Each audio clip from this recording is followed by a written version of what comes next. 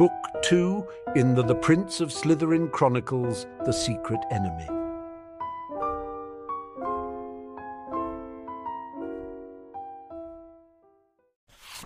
Chapter 47, The Power of Friendship.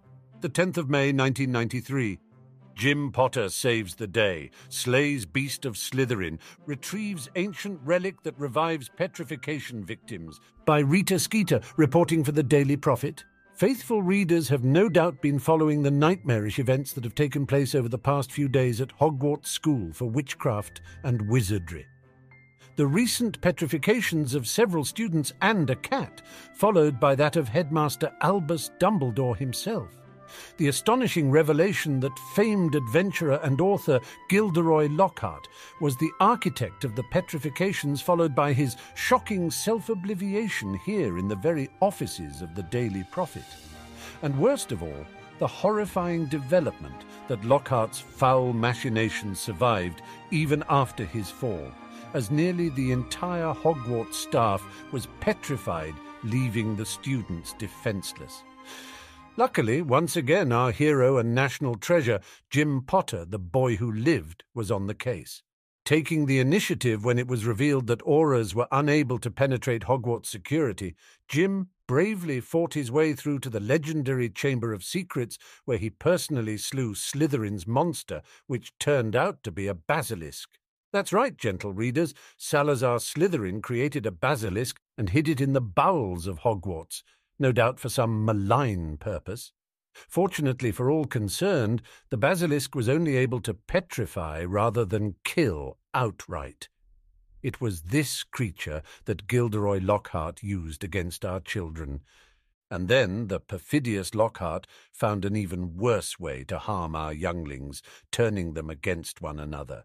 For it turns out that Lockhart had an unwitting accomplice, an innocent student to whom he had passed a book cursed with the darkest of magics, one which confounded the child so that he would continue with Lockhart's master plan even after his eviction from Hogwarts. The child's name is currently being withheld for privacy reasons, but authorities assure this reporter that there are no further signs of dark magic affecting the boy, who is the son of a respected ministry official. In a brief interview conducted via Flu, Peter Pettigrew, solicitor and spokesman for the Potter family, had this to say: "When the teachers were all petrified and one of Jim's good friends was taken down into the Chamber of Secrets and the ministry was unable to assist, of course, Jim did what he had to do. He is the quintessential Gryffindor, and he does what is right instead of what is easy. The real scandal here is that his heroism came despite months of slander and defamation from across the nation over his Parseltongue gift, one he acquired as a result of his victory over you-know-who that saved our nation from destruction. Jim was only able to enter the Chamber of Secrets because he was a Parselmouth, and had he not possessed that gift, or worse, been afraid to use it because of the opprobrium of narrow-minded individuals, disaster would have befallen the entire Hogwarts student body. As Albus Dumbledore is fond of saying, it is our choices that define us, not our abilities. I hope as a result of Jim's heroism, the people of magical Britain will become more open-minded about Parseltongue, which, while unusual, is clearly not inherently evil." Mr. Pettigrew reassured the Daily Prophet that Jim is none the worse for wear from his titanic battle against the deadly 100-foot-long basilisk, and that Jim also wanted my readers to know of his personal gratitude to two people who accompanied him to the chamber to provide moral support: his twin brother, Harry Potter, and first-year Slytherin, Jennifer Weasley. For more information about Parseltongue as it is viewed around the rest of the world, see page 7.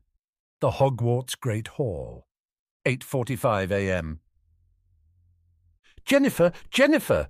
Ginny Weasley exclaimed in disbelief as she read Skeeter's article. "Hey, at least you're in there," Amy Wilkes replied with a smirk. "I'm not mentioned at all." Tracy Davis just shook her head. "See? It's like I told you.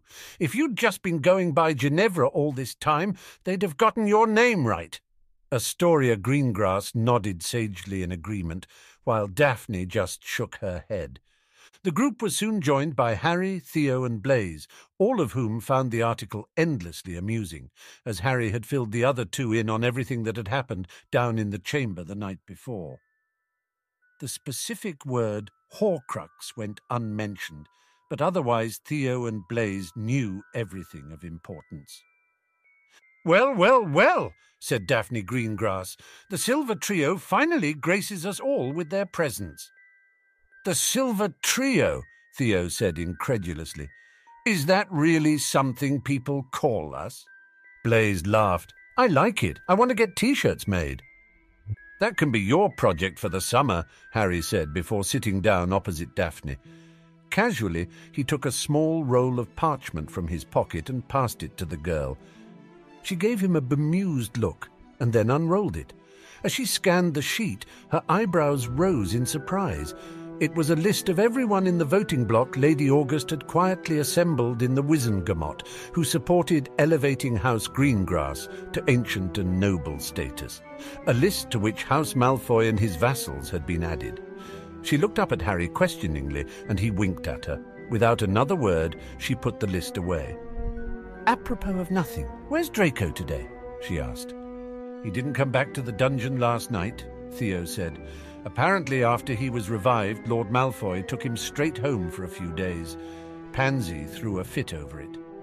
Their conversation was interrupted when the boy of the hour, Jim Potter himself, strode into the great hall, and immediately the entire Gryffindor table stood up to give him a standing ovation.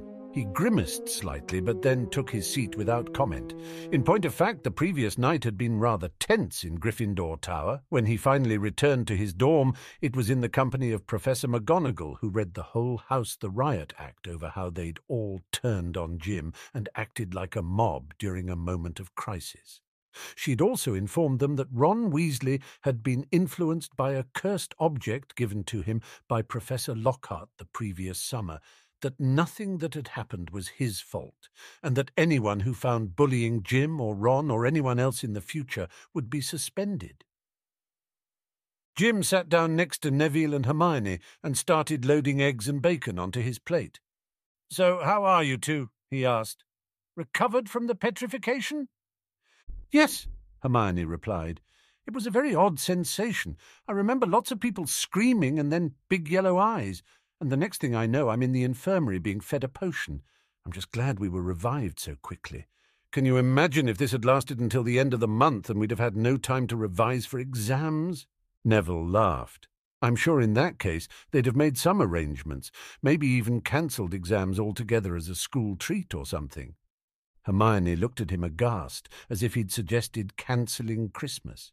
Shaking her head, she turned back to Jim. "How's Ron doing?" The boy shrugged. "He'll stay in the infirmary for another day or so. There's no sign of any magical damage, but the whole thing was, well, let's just call it traumatic and leave it at that." Breakfast proceeded, but as Jim was leaving the hall for his first class, he noticed a familiar face giving him a dubious look. It was Harry, who stood waiting across the foyer with his arms folded. "I suppose I should be grateful that the prophet at least spelled my name right," Harry said dryly, "unlike poor Jennifer, and incidentally, it was 60 feet long at most." Jim waved his housemates on and moved over to his brother. Soon, everyone else had gone ahead, leaving the two alone. "I had nothing to do with all that, Harry. I just told my story to Uncle Pete.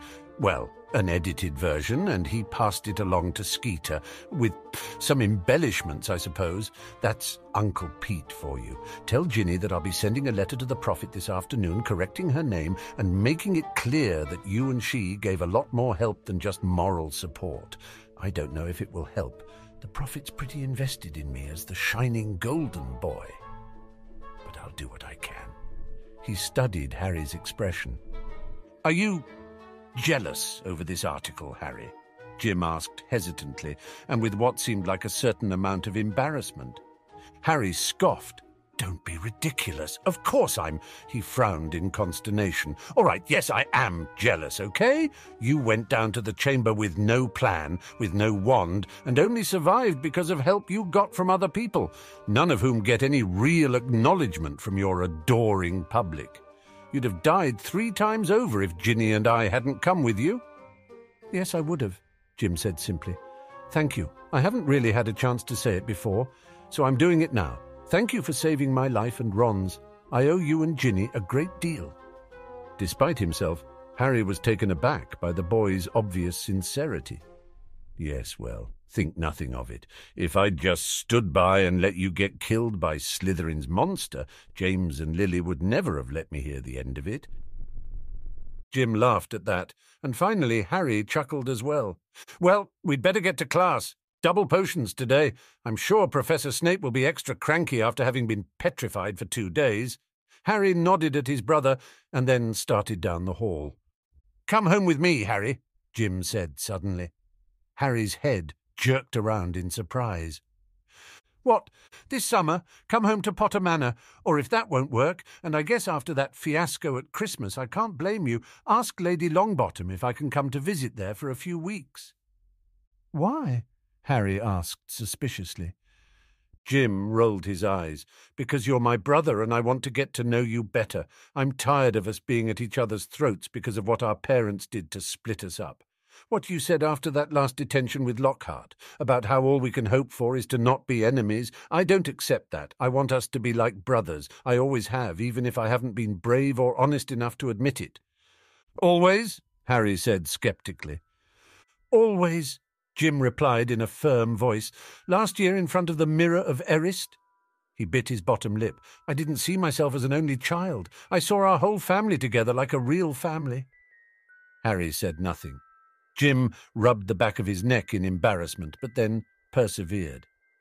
Granted you were wearing Gryffindor robes and didn't have your hair all, dandified like you wear it, but we are all together, and you and I were like best friends. Harry remained quiet for a long moment. Then he closed his eyes and sighed loudly. Well, in the interests of disclosure, I suppose I can tell you that I saw us all together as well, except that I was still a Slytherin and everyone was okay with that, which is a problem because I think getting James Potter to accept a Slytherin son is on par with me getting resorted in terms of possible things. So screw James Potter, Jim said to Harry's shock. I mean, I love my dad and I always will, even though he's been a right pain all year about me being a Parselmouth. But he was wrong to send you away and he was wrong to reject you last year. And I was an ass to go along with it like I did. Brothers should stick together. Harry's eyes widened in visible surprise at his brother's comments. I'll talk to Neville and then send an owl to Lady Augusta, and of course James will have to sign off on it. Jim nodded appreciatively. Then Harry looked thoughtful for a moment. I tell you what, though, if we're going to work at this being brothers thing, can I ask you for a favour? Jim looked at him suspiciously, but not unkindly. What? Nothing major, I think. Have you decided what you want to do to Derek and Bowl over the way they jumped you before Christmas? The other boy was surprised. No, honestly, I'd forgotten all about it. Why? Let me handle them instead. They're just a couple of minions anyway. It's the ringleaders you want. Jim smirked. Sure, I leave it to your Slytherin cunning and discretion. Thanks, I appreciate it. Any time. Jim paused. Oh, one last thing, Harry. Yes? Can you understand what I'm saying now? Jim hissed. Harry stared at him blankly. Was that supposed to mean something? Jim laughed. Just an idea. At the door to the chamber, you talked like you understood what I said to open the secret passage in Myrtle's bathroom. I've been wondering if you might be a Parselmouth too, but just unwilling to admit it.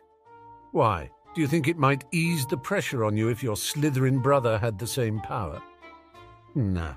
I just thought it would be cool to have something we could share besides bone structure and a surname. See you in class. He strolled past Harry, whistling to himself. To Harry's surprise and amusement, the tune was God Save the Queen, Office of the Minister of Magic. 2 p.m. "So there you have it," said Cornelius Fudge to his guest. "According to the current and incoming Chief Aura, Hogwarts in a time of crisis is generally off-limits to our law enforcement officials until after someone has been killed. Now, I have always had the utmost faith in Albus Dumbledore, but this incident has forced me to face the fact that the man is neither invincible nor infallible. There have been incidents nearly every year with the Dada instructor, not to mention the fact that Dumbledore keeps a reformed Death Eater on staff. And now I find out that if anything goes wrong, the only defense for the future of wizarding Britain lies in the hands of a bunch of school teachers who would have no backup of any sort until it was too late. It's intolerable. I can certainly see why you find these matters upsetting, Minister. But, well, I'm sorry, but I still don't understand why I'm here. I'm not in law enforcement. I'm just an archivist and a historian from the Department of Magical Education. That is precisely why you are here. I've looked through your file. Solid grades from Hogwarts. Not spectacular, but very solid. But more importantly, you hold a history of magic newty, which I'm sad to say is somewhat rare. Such a pity that Cuthbert Binns is such an unengaging teacher, but what can one do? No, I have called for you because I need an archivist and historian and someone with expertise in the field of education. The treaties between Hogwarts and the rest of magical Britain are old. The eldest of them predate the Norman conquest. I need someone who can go through those treaties with a fine-tooth comb and find for me any loopholes or ambiguities that will allow the Ministry to exercise greater control of Hogwarts. Our children's future demands nothing less. The woman paused before answering slowly. "So, you want me to begin researching the Hogwarts treaties in addition to my other responsibilities, Minister?" "No, no, no," he said, waving his hand dismissively. "I want to give you a promotion, with a commensurate raise, of course. You'll work on this full-time and answer only to me. How does the title of Senior Under-Secretary to the Minister sound to you, Madam Umbridge?" The plump woman sat up in her chair as her face lit up with a beatific smile. "Senior Under-Secretary Umbridge. I do like the sound of that, Minister." Then she tittered softly, "Though I would be just as pleased if you were to call me Dolores." Marcus Flint's room, 7 p.m. "You wanted to see us, Captain?" Lucian Bowl stepped into Marcus's room with Peregrine Derrick right behind when the two stopped short. Harry Potter was sitting in a chair next to the prefect and Quidditch captain, and neither looked happy. "Yeah, Bowl, I did. So what's all this crap about you two Burks beating the crap out of Jim Potter last term and pretending you were Gryffindors doing it?" Both boys went pale, but Bowl decided to bluff his way out. "I have no idea what you're talking about, Flint," he said defiantly. Harry sighed loudly. Jim finally wised up and looked into a pensieve. He knows it was you two and not a pair of Gryffindors. "Bullshit!" Peregrine spat. "We put a bag over his head." Immediately, Harry and Marcus both closed their eyes and started massaging their temples, while Lucian thumped his friend and partner in crime on the back of the head. "Pensieves combine memories and time magic, Derek," Harry explained. "Even if Jim was blindfolded, anyone who looks into his memories can see what happened around him. That's why successful criminals either wear masks, glamour, or disillusion themselves, or don't leave witnesses alive. The only reason you two haven't already gotten expelled is because Jim owed me a favor and gave me a few days to handle it in-house. He's a griff, so he's very big into giving people a chance to do the right thing." "He expects us to confess?" Bowles spluttered. "Yeah, and to McGonagall rather than Snape," Marcus snapped. "You're going to repent of your sins, throw yourselves on her mercy, and name names." "What do you mean?" Derek asked grimly. "Oh, come on," Harry said. "I think we all know that you two aren't the type to do something like this on your own. You're more the Hexam from behind the bushes types. Someone put you up to viciously attacking the boy who lived, and you can either give up your mastermind or risk expulsion. So what's it going to be?" The two Slytherins looked at one another for a second. "It was Warrington," they said in perfect unison. The Slytherin common room, 8:30 p.m. Cassius Warrington was sitting alone reading when Harry Potter walked up. Warrington practically snarled at the boy's approach. "What do you want, Potter?" he spat. "To give you some friendly advice, Warrington," Harry said quietly but firmly. "When the time comes, blame everything on Bonnevie. It's your only chance." "What are you talking?" Warrington started to ask, but Harry had already walked off after delivering his warning. Cassius Warrington looked around the room nervously before returning to his reading. The 11th of May, 1993. The headmaster's office, 9 a.m. Irma Pince sat stiffly in her chair and declined the headmaster's offer of a sherbet lemon. She had not been in the headmaster's office in a very long time. In fact, she had seldom been seen anywhere in the castle outside of the library in a very long time. Her rooms were attached to the library, and she even took her meals there from house elves. She didn't care for the headmaster's office. While there were a decent number of books on the shelves, the room lacked the oppressively comforting smell of volume upon volume of musty parchment. "I asked you to meet with me, Madam Pince, because I had a question about one of the books in the restricted section, specifically about the first edition of Hogwarts, a history. I took the opportunity to peruse my own copy of the inventory for the restricted section, and I don't see it listed there. I was wondering if you could explain that discrepancy for me." "Certainly, sir," she said in a voice as dusty as her books. "That volume is customarily kept within that part of the restricted section known as the Forbidden Archive." The Forbidden Archive," Dumbledore said as he studied the reclusive librarian over the top of his spectacles. He'd always found Irma Pince an odd duck, even by the standards of Hogwarts faculty members.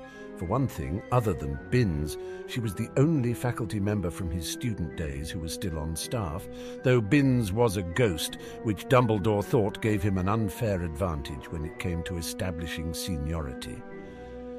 "Yes, Headmaster," Pince replied in a vaguely condescending tone. "The Forbidden Archive. Could you perhaps expand on what this Forbidden Archive is?" She sniffed softly. "The Forbidden Archive consists of 17 volumes in the restricted section which are kept in a separate location and concealed via powerful notice-me-not charms. I myself do not personally know what volumes are contained in the Forbidden Archive, as I'm subject to a modified obliviation charm that causes me to forget about the Forbidden Archive, except when the headmaster specifically inquires about it, and to forget what volumes are in it, unless one is specifically asked for by an authorized student or faculty member. I can tell you that the total number of volumes is 17, and the one most recently checked out was Hogwarts, a history, first by Professor Lockhart on March 8th and then one day later by Harry Potter, pursuant to a restricted section pass he presented and which had been signed by Professor Lockhart. The headmaster stared at the woman in amazement.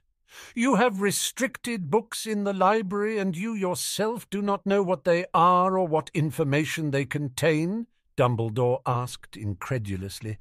"Who was responsible for obliviating you of this knowledge?" "You, sir," she sadly flatly, "at least with regard to the most recent addition to that section." And with that, she reached into the sleeve of her robe and extracted a rolled parchment which she handed over to the headmaster. He unfurled the parchment, and his eyes widened even more as he read the contents, which were written in his handwriting and on his personal stationery. To APWBD, from APWBD. Re the Forbidden Archive. Date April 1st, 1981. This memo is to confirm that on this date I added a book which came into my possession to the Forbidden Archive. By the time you read this, I will have obliviated myself of all knowledge of said book's presence in Hogwarts and will modify the memories of Madam Pince to ensure that the book can only be recovered under special circumstances.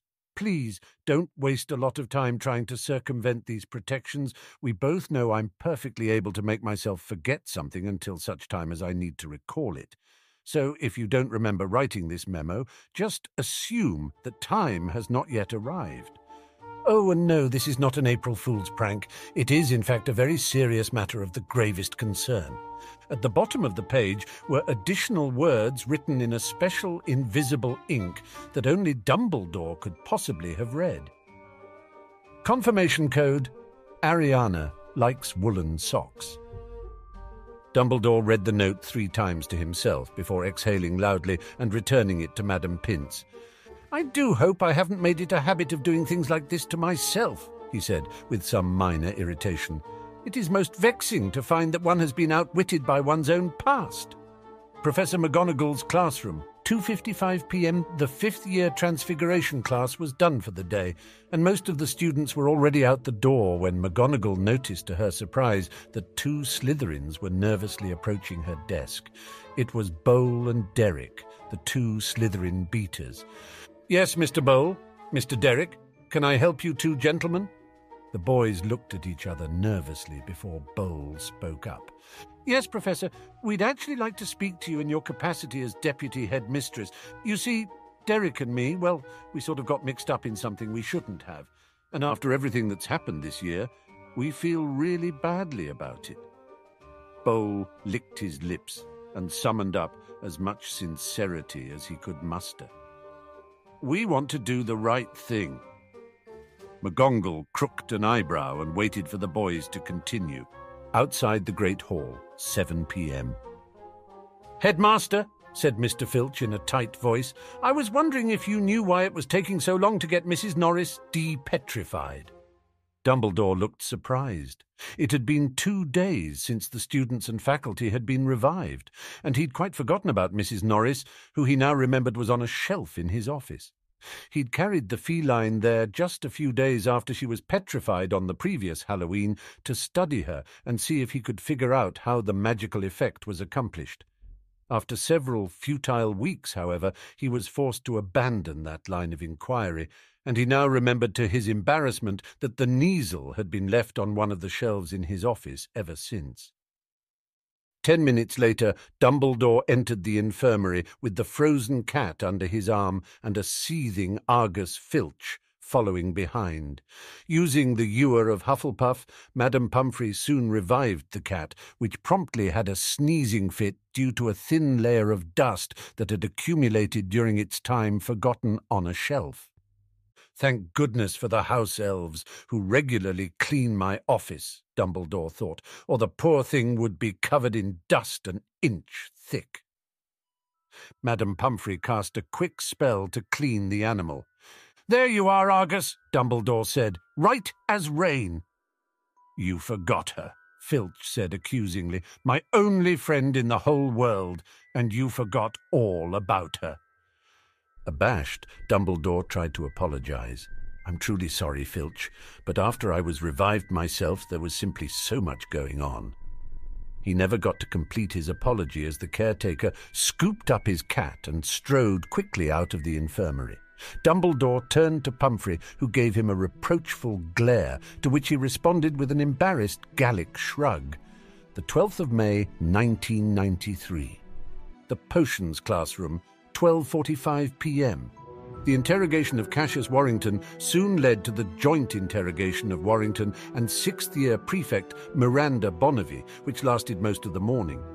Present were the headmaster McGonagall and a livid Severus Snape.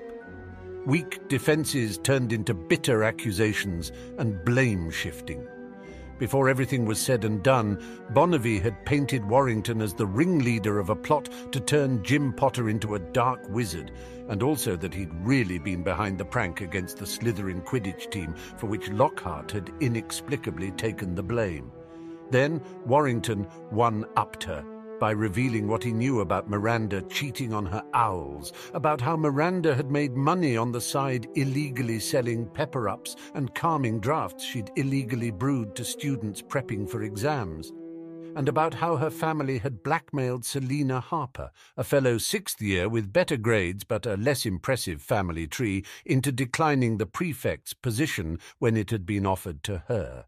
And such crude blackmail at that. Apparently, Miranda's father had bluntly told Selina's father that her little brother Niles, who'd just started as a first year, might not make it to his sorting with both legs attached if Miranda didn't get the prefect's slot. An hour later, the parents of Miranda and Cassius were in the headmaster's office as well, and were alternately pleading for mercy and threatening legal action against both the school and each other's families.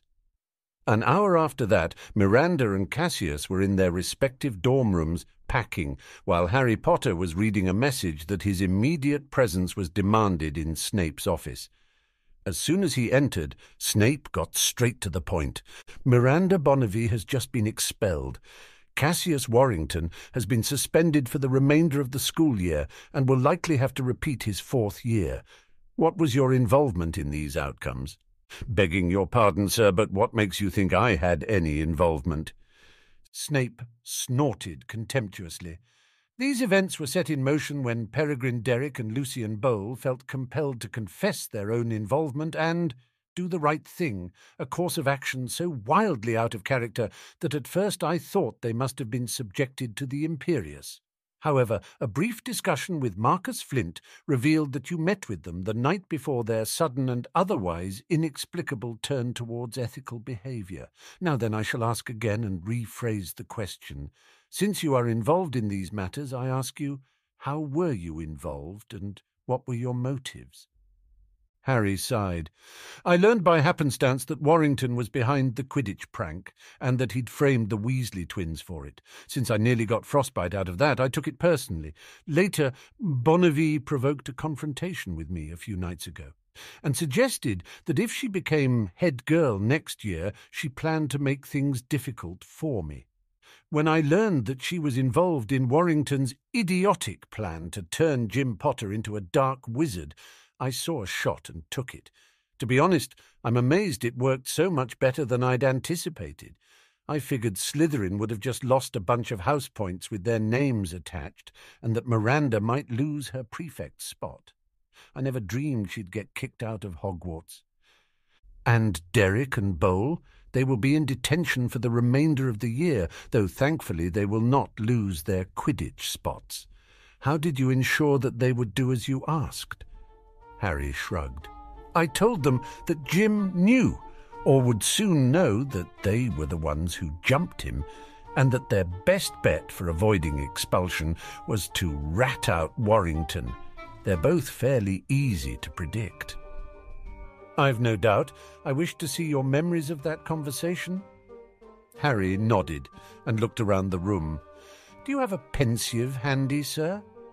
No, Snape replied while staring intently at the boy. I wish to review the memory directly through your eyes. Will you permit it? Harry froze in surprise. Snape wanted to use legilimency on him without him doing anything to resist other than guiding the man to specific memories and hoping he didn't abuse the privilege. Well, Potter, you told me once that you did not fear me knowing your secrets. Is that still the case or not? The boy considered Snape's words for a moment before nodding. He did his best to relax his mental shields despite his apprehension, although he did maintain those shields which protected his knowledge about the prince's lair and the Hydra. Legilimens! Instantly, Snape was inside Harry's mind, reviewing his interactions with Derrick and Bowl. But then, to Harry's surprise, other memories rose to the forefront of his mind, memories connected to those of Bowl and Derrick in Marcus's room by tenuous connections Harry didn't immediately understand. He remembered telling Amy Wilkes that he had complete faith in her, and earlier saying much the same thing to Draco Malfoy back during the Gryffindor-Slytherin Quidditch match. He remembered how with just words he reduced the spectre of Tom Riddle to frothing anger, and how, the year before, how he'd done the same to Quirrell. Finally, he remembered 2 of his first-year interactions with Snape himself, the conversation in which Snape first introduced him to the concept of occlumency, and the conversation they had at the conclusion of Harry's very first potions class about his upbringing with the Dursleys and his feelings about the Potters. Finally, Snape withdrew, and Harry reasserted his shields while simultaneously suppressing the sudden burst of anger he felt over Snape meandering through his mind, far outside the areas he'd discussed. "You saw quite a bit more than my conversation with Bowl and Derek, sir."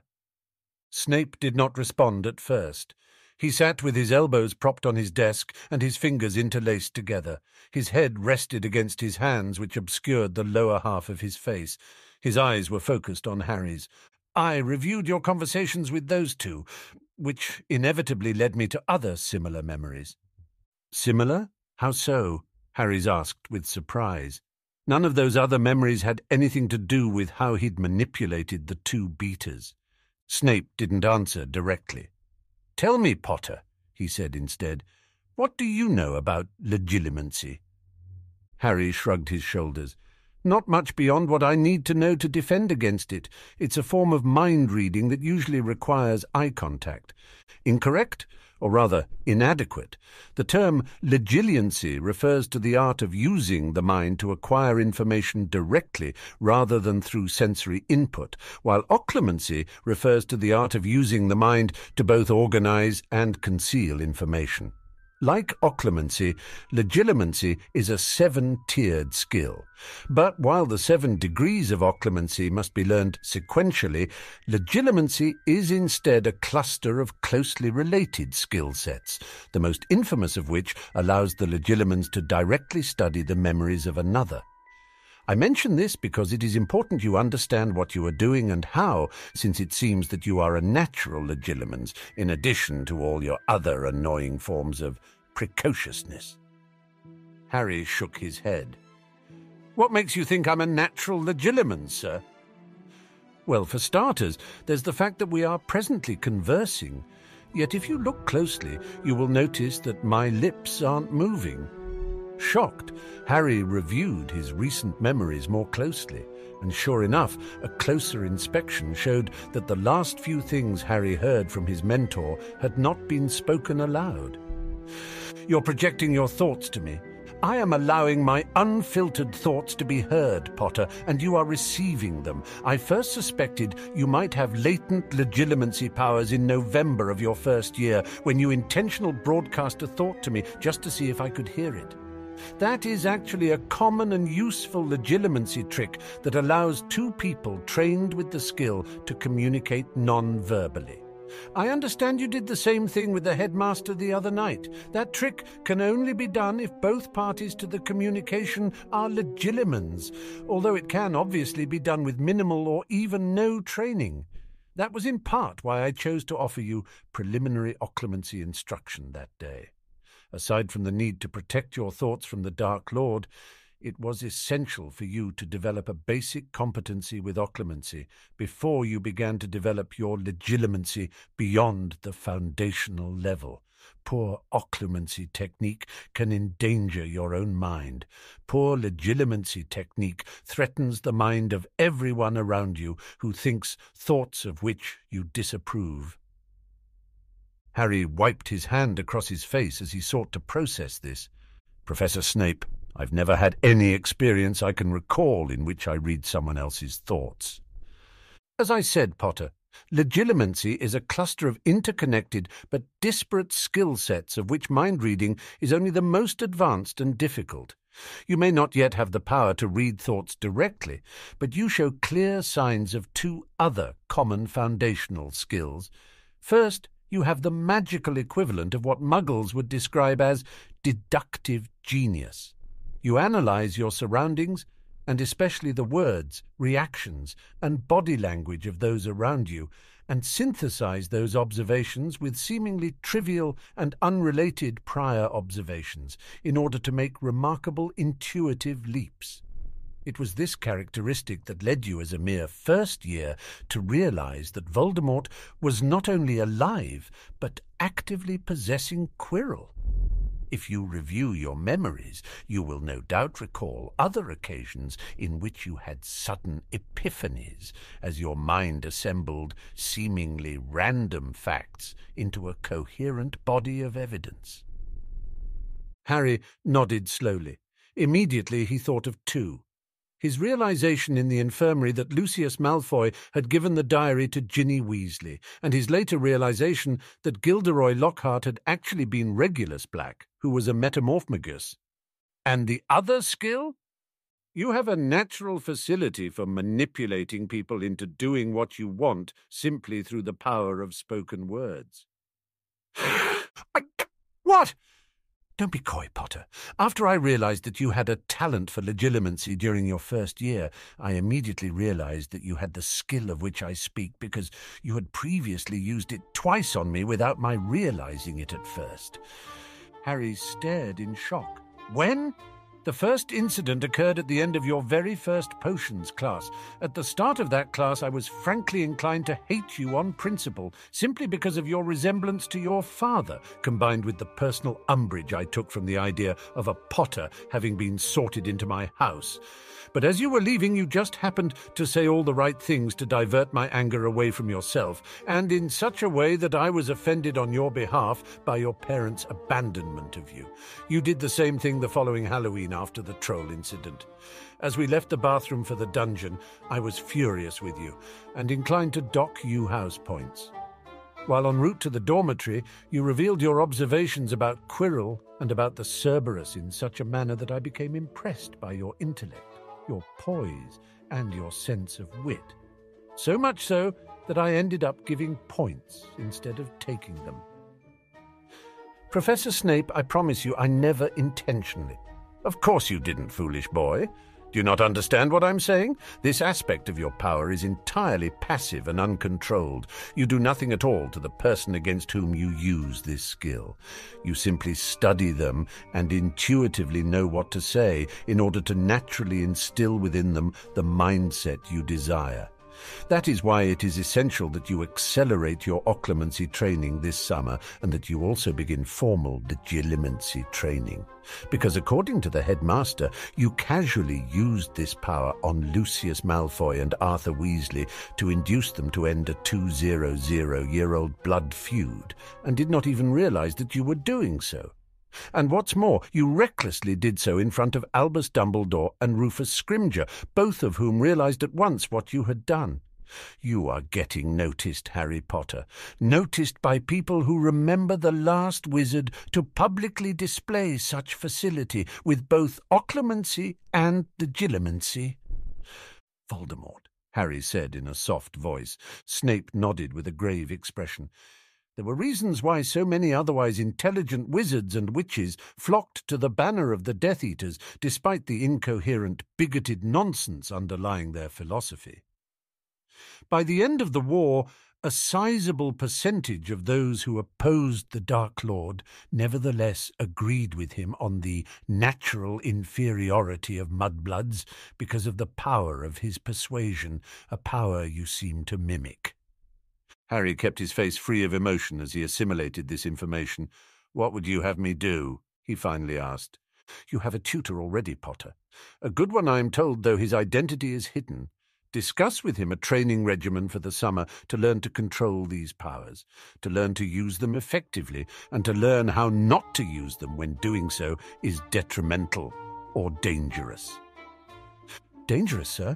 Harry asked with a tight voice.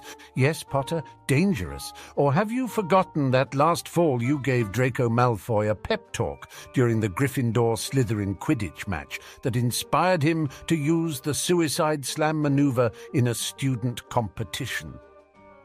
Harry went pale. He'd thought he was simply giving words of encouragement to a teammate.